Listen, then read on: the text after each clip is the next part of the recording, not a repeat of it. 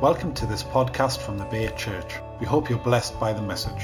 To find out more, please visit our website at www.the-bay-church.org.uk.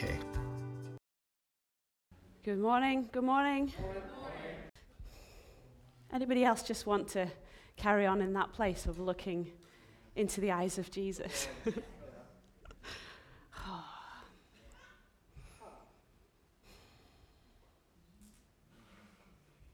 What would he communicate to you this morning as he stands in front of you and he looks into your eyes?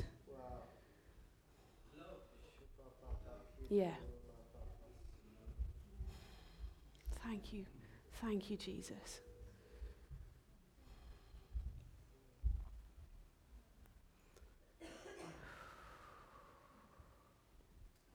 Should we just do this for the next 40 minutes?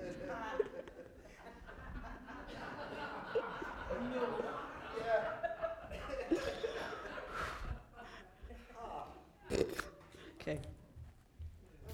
I was watching, how many of you have read The Shack, the book The Shack? How many of you have seen the movie?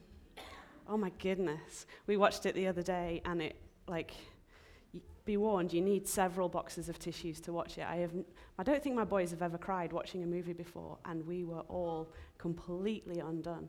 But there's a moment in that film where the main character, who's gone through a whole heap of trauma and so much pain and discomfort and just agony in his life, and he's sitting in the middle of a boat and he just feels like this boat is sinking, and everything that has happened just starts coming into his mind, and basically the fear and the distress and the trauma is sinking him in this boat.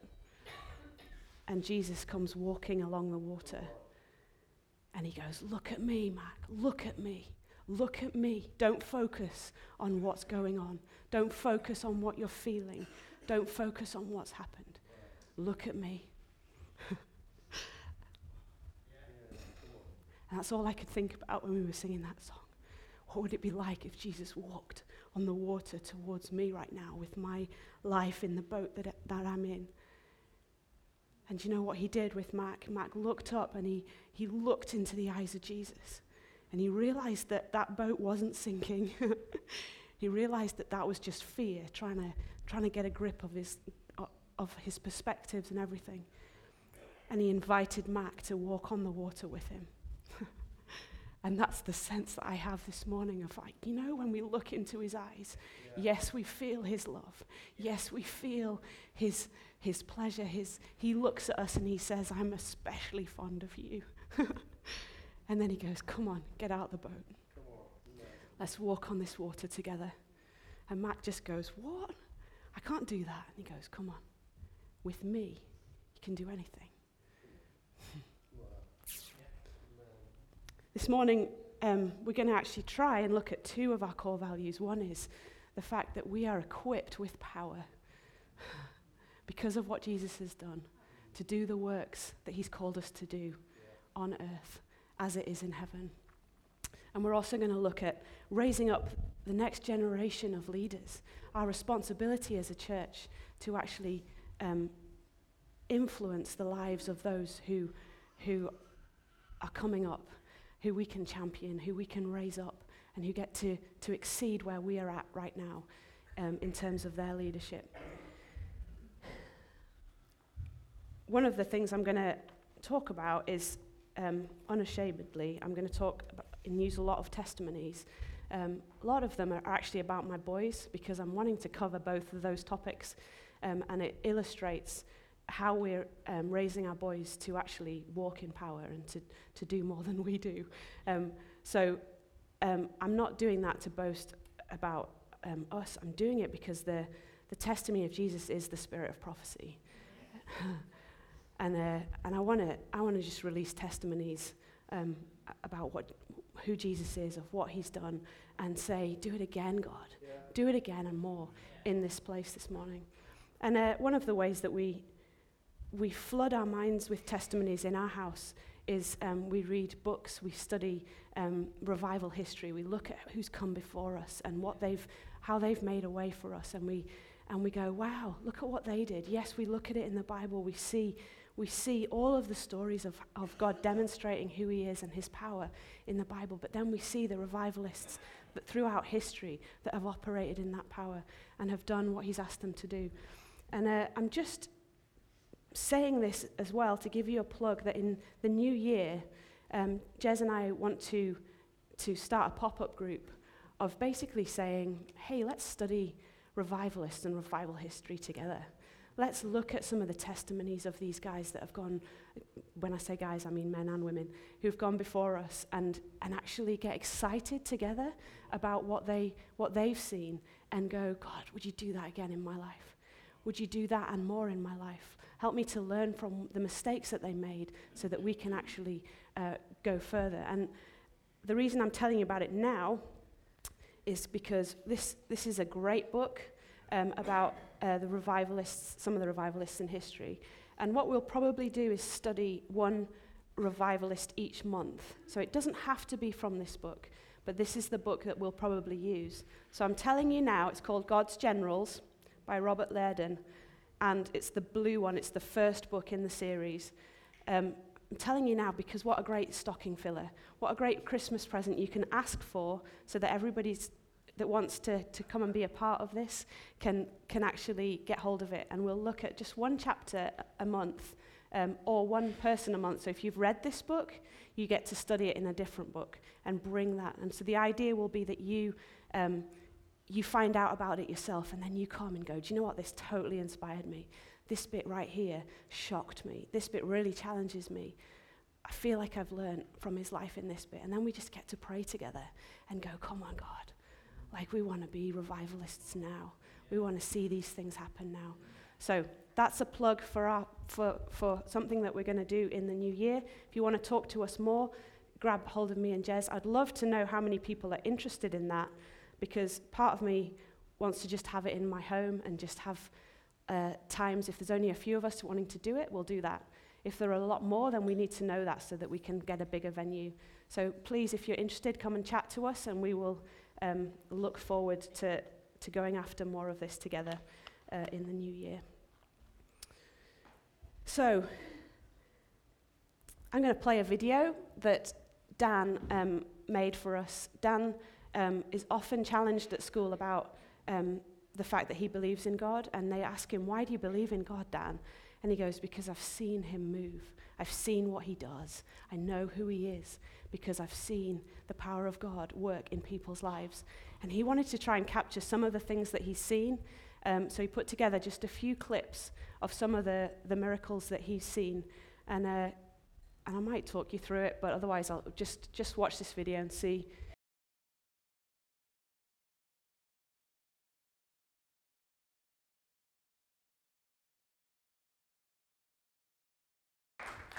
I told you a couple of months ago about how Dan was being mocked and ridiculed at school about believing in miracles, and one of his friends hurt his back in a PE lesson, and he said, come on, Dan, now would be a good time to do one of those miracles you've been talking about. And so Dan just reached down, says, no problem, in the name of Jesus, be healed. And this kid's face just drops open. And he goes, how did you do that? Just recently, Dan finds himself in a debate club with his brother. They go every week and they debate all sorts of issues. And this week they were debating the existence of God, and Dan was saying, I know he exists. I've seen him work. And without, they're going, yeah, right. So he just stands up in front of 50 people and he goes, all right, who's got pain in their body?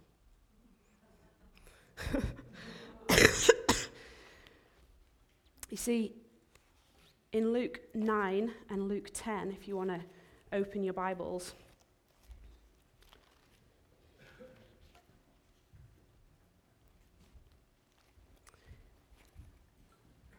beginning of Luke 9, Jesus is sending out his 12 disciples, and he says, he called them together, and he gave them power and authority to cast out all demons and to heal all diseases. And then he sent them out to tell everyone about the kingdom of God and to heal the sick. Okay, that's these 12 disciples. In Luke 10, verse 1, he chooses 72 other disciples and he sends them out in pairs.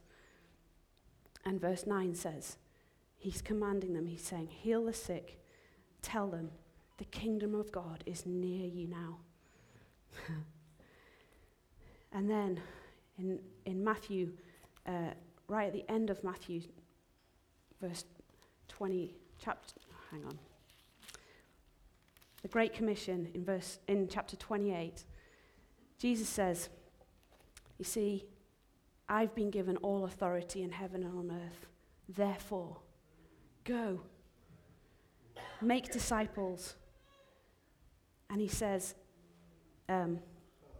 teach them to obey all the commands I've given you. What did he command them? Oh yeah, heal the sick, cleanse the leper, raise the dead, cast out the demons.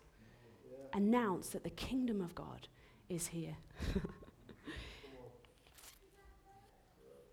In the last one of the last preaches I did, I talked about the anointing of the Holy Spirit. I don't want to cover all the same stuff again. I talked a lot about how in the Old Testament we see people anointed as a prophet or as a priest or as a king. And then Jesus comes and he is baptized in the Holy Spirit, and he becomes the ultimate prophet, priest, and king under the anointing of the Holy Spirit. He's able to speak the words of God, and he's able to act as a priest, as a go-between between those that don't know God and who he is, and bring them into the presence of God. He's able to show us what intercession looks like as the ultimate priest. He then operates under the power of the anointing as a king in that place, bringing about ruling and reigning and establishing the land for the king, for all that the king wants to happen in that place. And then he says to us, baptize you in the Holy Spirit. Now you go. You be prophet, priest, and king. You be one with me. Christ in me, the hope of glory.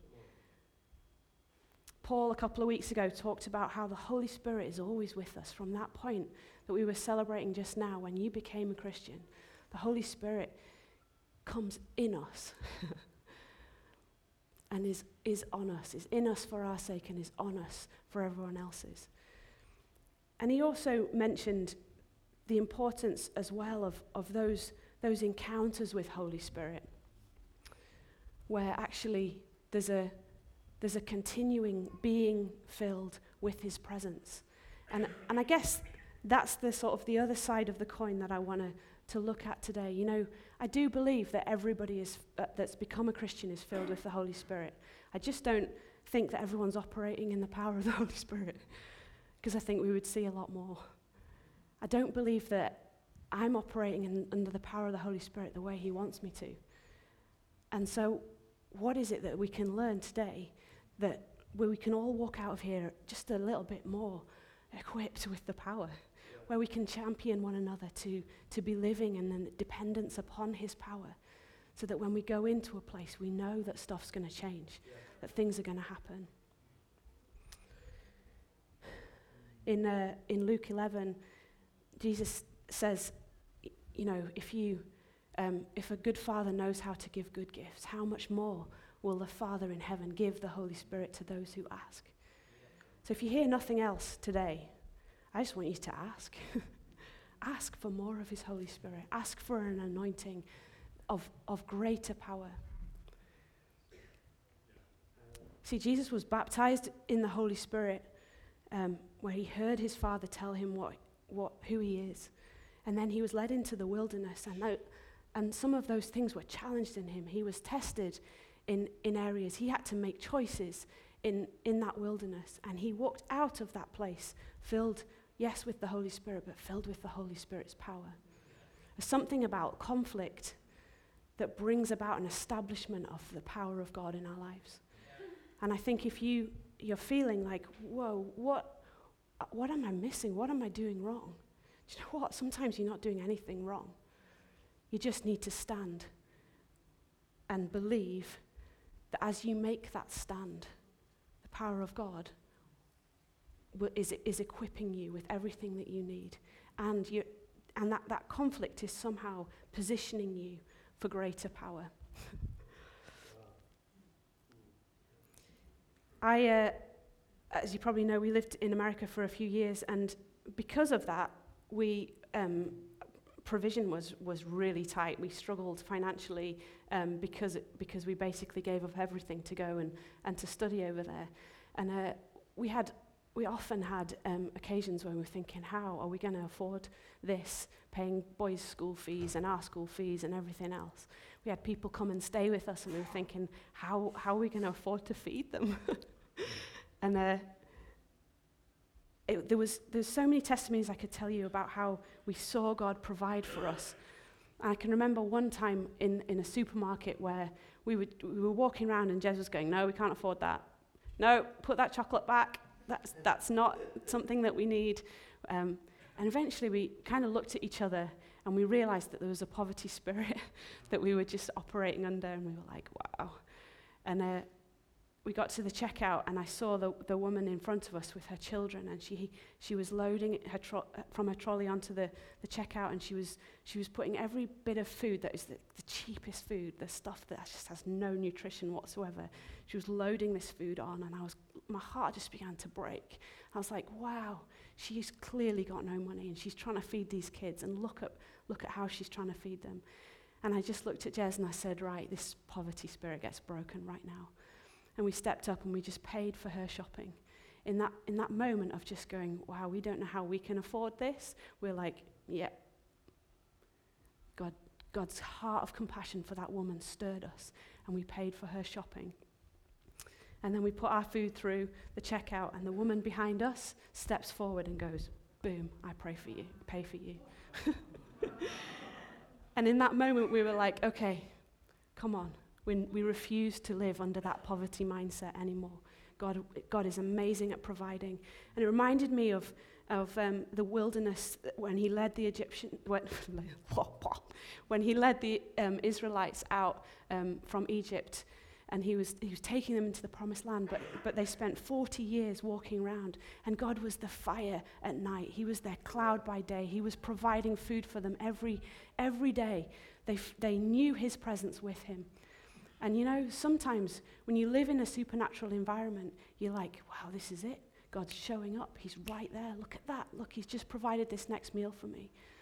And I realized that actually that's not the supernatural lifestyle that God has for us.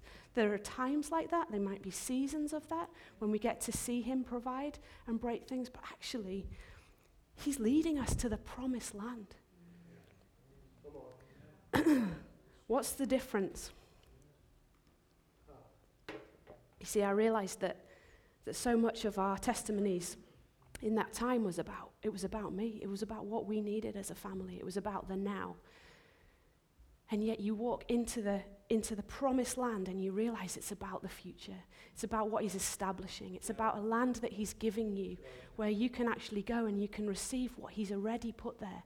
And you can conquer those giants that are in that land and destroy them through the work of the Holy Spirit. You can get rid of those giants so that you can actually occupy a land that provides an inheritance for the next generation. And I think that we're equipped with the power of the Holy Spirit to destroy the works of the enemy. And part of that is healing the sick. Because do you know what? There's no sickness in heaven. So the way we destroy the works of the enemy is we step up and we say, be healed in Jesus' name. Right there, boom, the sickness goes, and the enemy has lost his power in that moment. I think there are lots of ways that we destroy the enemy, where we conquer those giants in our land, and one of those is the way that we choose to love rather than hate. It's the way that we act in kindness, because the kindness of God leads people to repentance.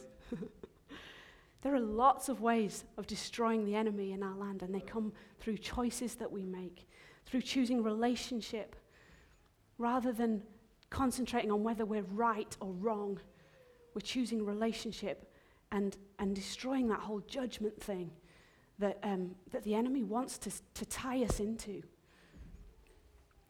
We choose to operate in faith rather than fear. Because do you know what? The enemy loves to make us afraid. It says in John 6, somebody asked Jesus, what's the will of the Father? He says, believe in me. You know, I found this quote this morning from Smith Wigglesworth, and it says, I'm assuming most of you know who Smith Wigglesworth is. Yeah. It says here, he operated in phenomenal power, but it says Wigglesworth didn't settle for hoping that prayer would work. He didn't settle for hoping that prayer would work. His revelation on faith was concrete, melting the most hardened sinner to the love of Jesus Christ. Smith's theory on faith was simple. Only believe. He says there is something about believing God that makes God willing to pass over 1 million people just to anoint you. You see, if you do nothing else this morning and you leave here today, ask for more and believe who he is. Believe in Jesus. Look at him in the face every morning as he calls you out of that boat. Believe in the one that God sent. Is it true to say that it's all about God and his power? Is it true to say that it's the grace of God, the empowering presence of God in our life that enables us to be all that we're called to be and do all that we're called to do? Is it true to say that he's almighty and it's all about him and his grace? Yes, absolutely it's true. Is it true to say that his power is made perfect in our weakness? Anybody feeling weak today? Anybody feeling like, what? Like, I wish I was like Dan. Yeah. Guess what? Perfectly positioned if you're feeling weak for the power of God to come and flow through your life, because it's all about him and his power and his glory flowing through you. I just gave it away then, because my second point was, is it true to say that he requires us to step up, to be used by him? Yeah.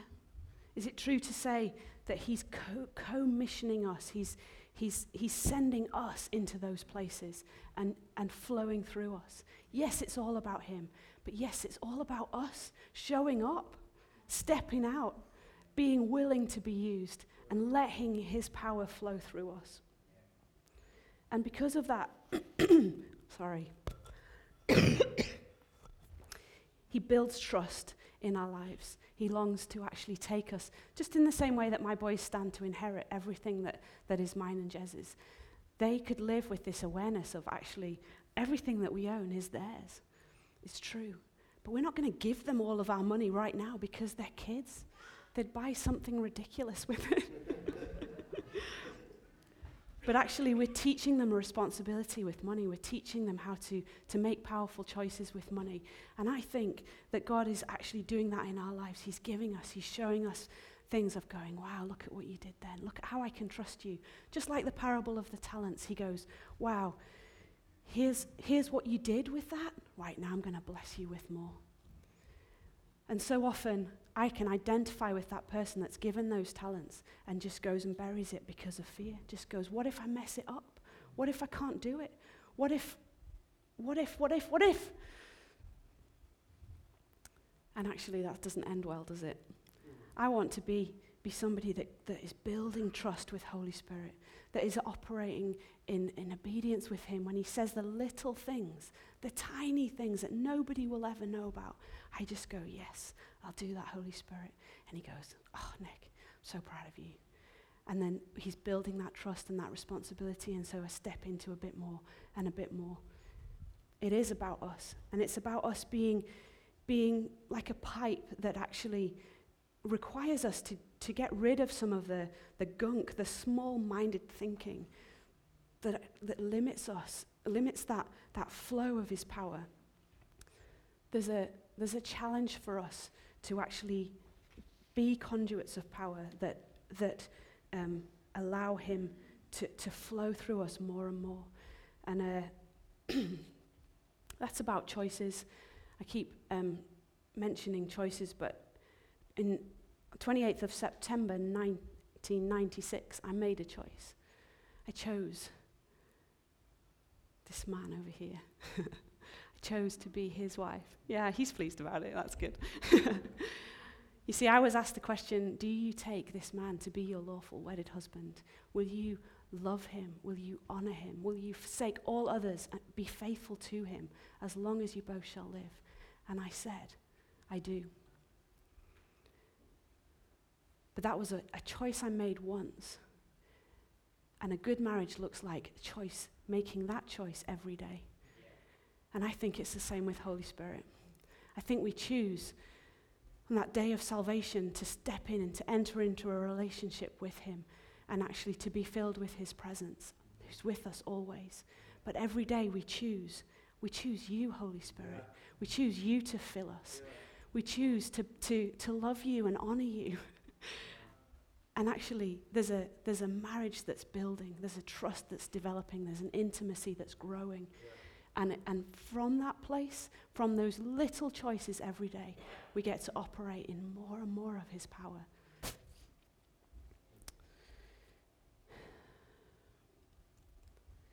My boys had a conversation with a teacher the other day in their school, and they'd heard about Zoe and how Zoe had died, and they were asking them the question, how do you believe in the goodness of God when you prayed for her to be healed and she died?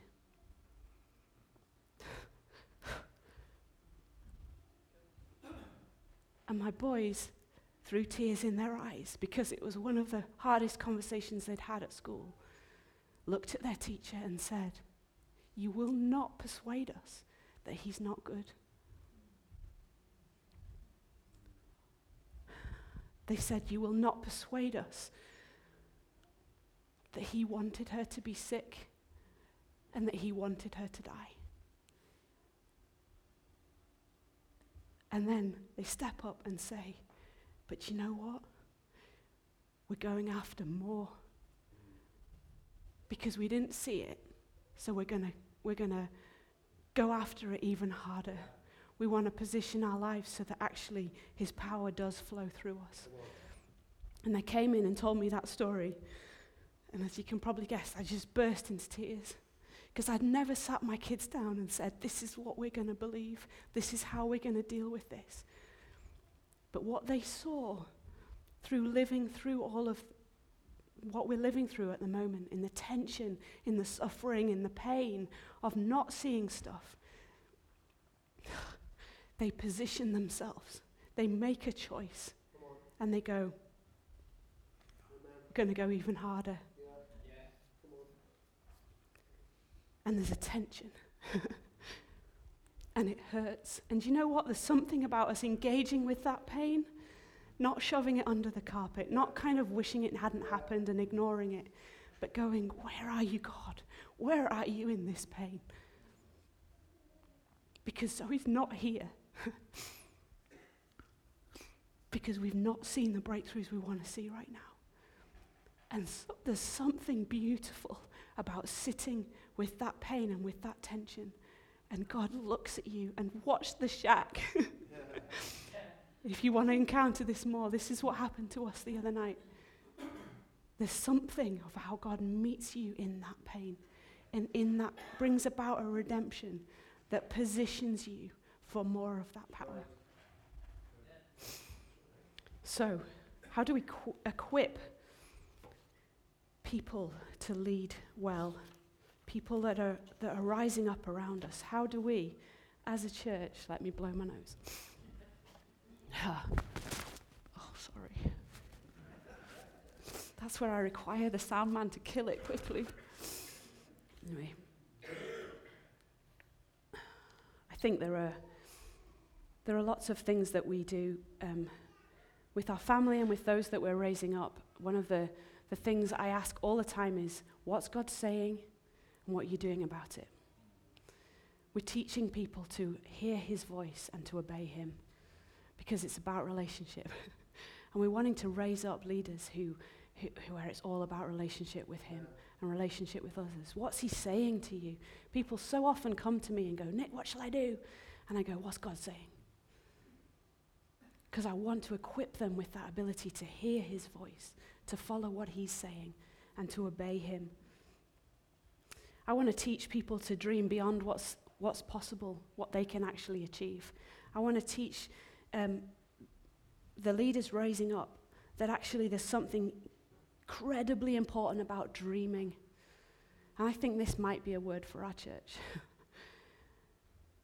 I've probably told you the story about the day that I sat Dan down and I said, Dan, what do you dream about doing? He said, Mom, I dream about making videos and I dream about writing music. And the next day we're walking along saying, how are you going to raise money for your Mexico mission trip? What are you going to do? And he goes, I don't know. And I say, why don't you write some music? Write a song. So he goes, yeah, right.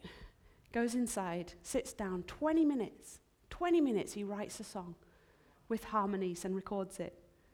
And as a result of that song, he raises $10,000 for his missions trip. Actually, over that.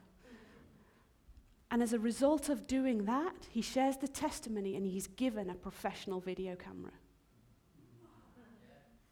You actually can't make it up. That's just one of Dan's testimonies about dreaming. Oh, I want to tell you more. Ask him to share you the testimonies about what happens when he dares to dream. It is crazy, and it's crazy for me and Jez to try and parent him, because his dreams are off the wall, much, much bigger, and we're going, oh. And somehow God just keeps using him. You know, if you've been coming along on a Sunday night, we've been having difficulty with our plumbing, could not fix it. We knew, both me and Jez, we knew that God was telling us, you're trying everything, and this isn't about you. It's about what I'm about to do. We knew it, we just hadn't seen it. And Dan goes to bed one night, and he has a dream, and he sees God fixing our plumbing. And he tells Jez in the morning, we've had 4 weeks of our plumbing not working. Dan has a dream, and we go upstairs, and guess what? It's all completely restored.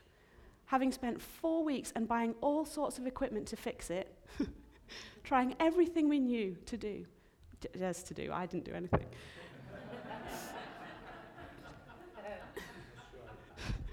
Dan dreams one night with God, and he sees God fixing the plumbing.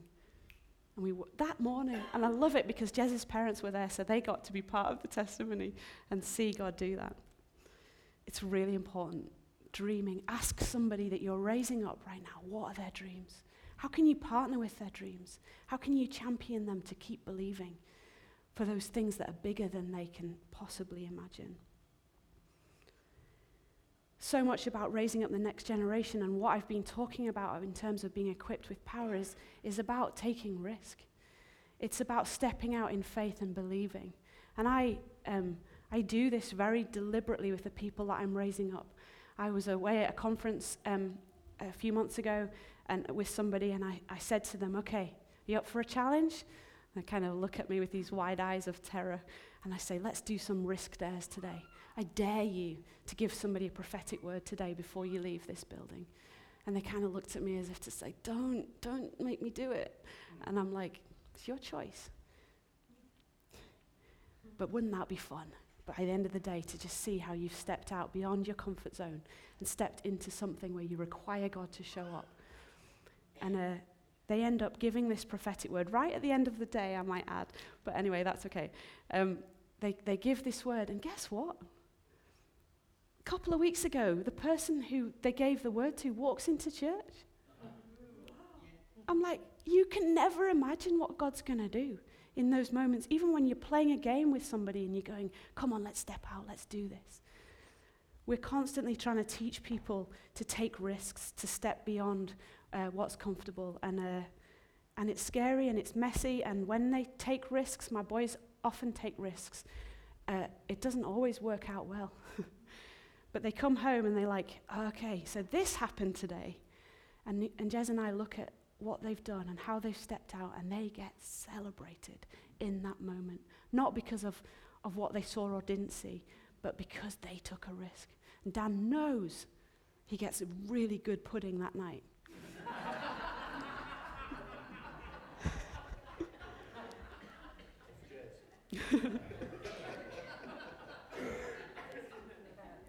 See, everything that we do to raise up the next generation is also in the context of family.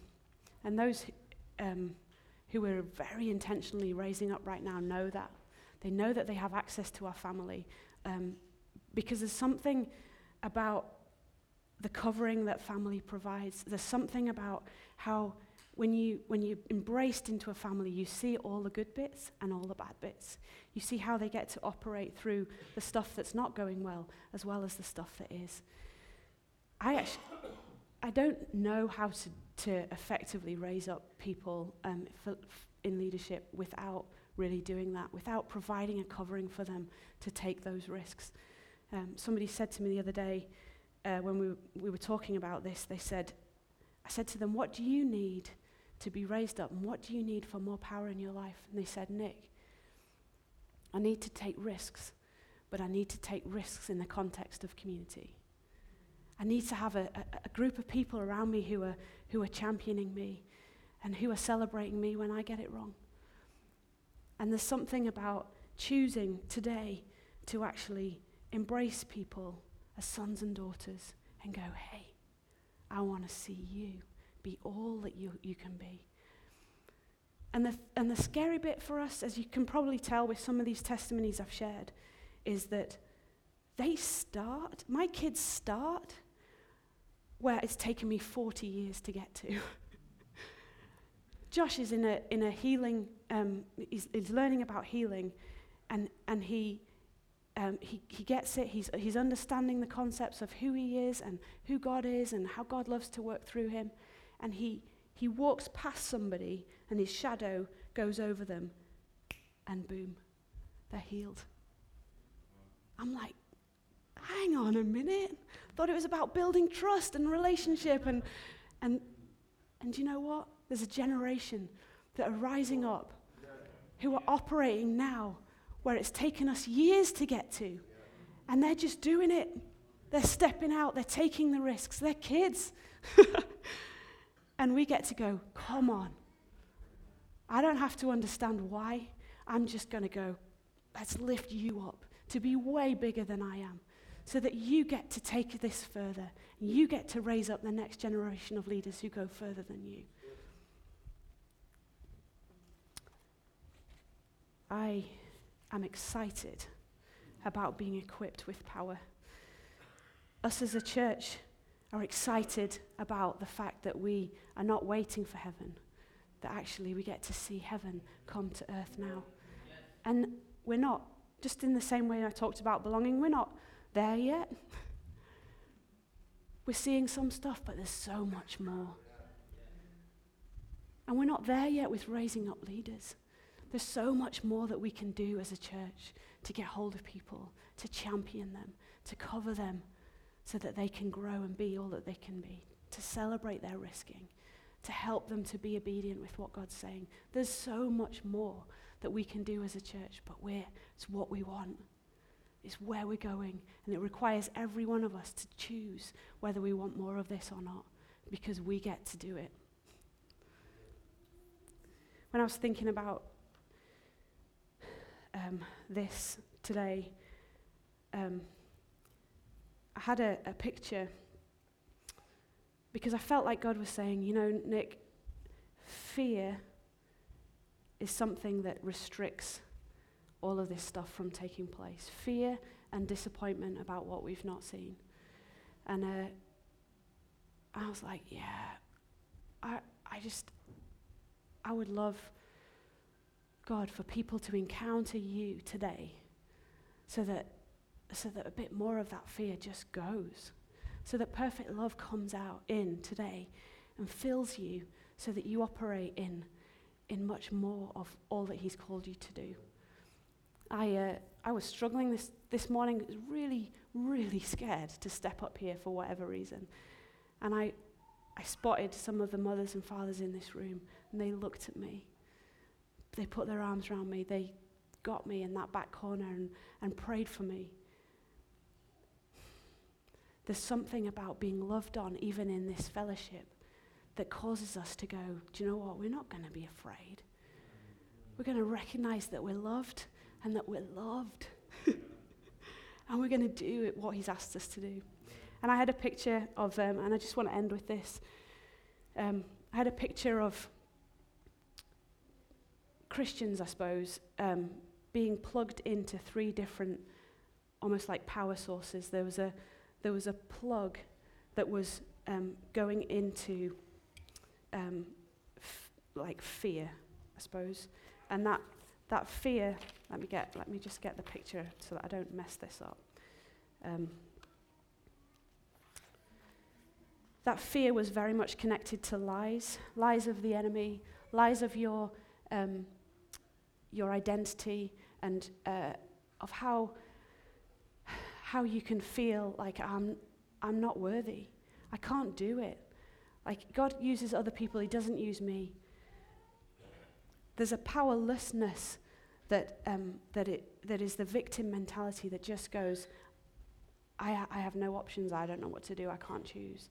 I felt like God was wanting to unplug some people that felt as if it was some way connected to lies and fear that was just stopping them from being plugged into the power of God.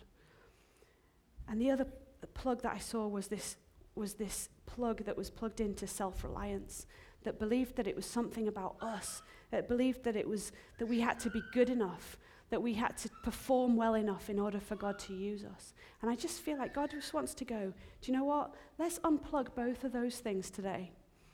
And let's plug in afresh to the power of the cross, to the power of the resurrected Jesus, who's not on the cross, and go, let's leave this place plugged in to the resurrection life of God that flows through us, that's done everything so that we could know his power at work in our lives.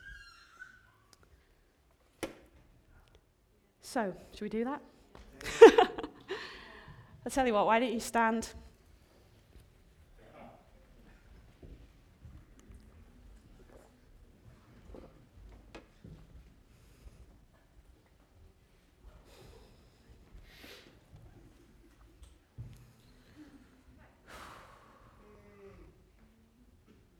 Holy Spirit, thank you that you're here.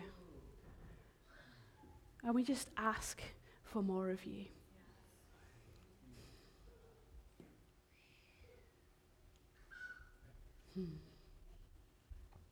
Jesus, we just say we believe in you.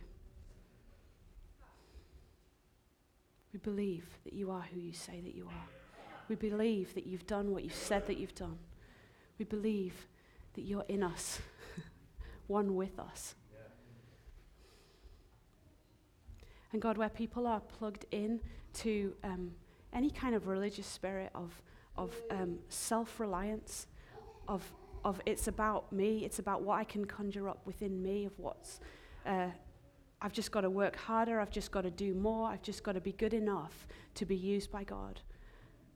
We just choose right now to switch off that plug, to take the plug out, and to actually, to say this morning, God, would you break any kind of connection with that power source? That we're not interested in that.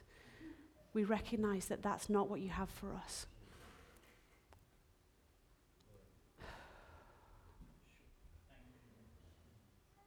And we recognize, God, that there's also a plug that is connected to lies and fear. It's what the enemy loves us to get from him, and we just choose in this moment together to say no to the hideous lies of the enemy that would say that we're not good enough, that would say that we're unworthy, that we've done too much wrong, that we can't be used. How could God use us?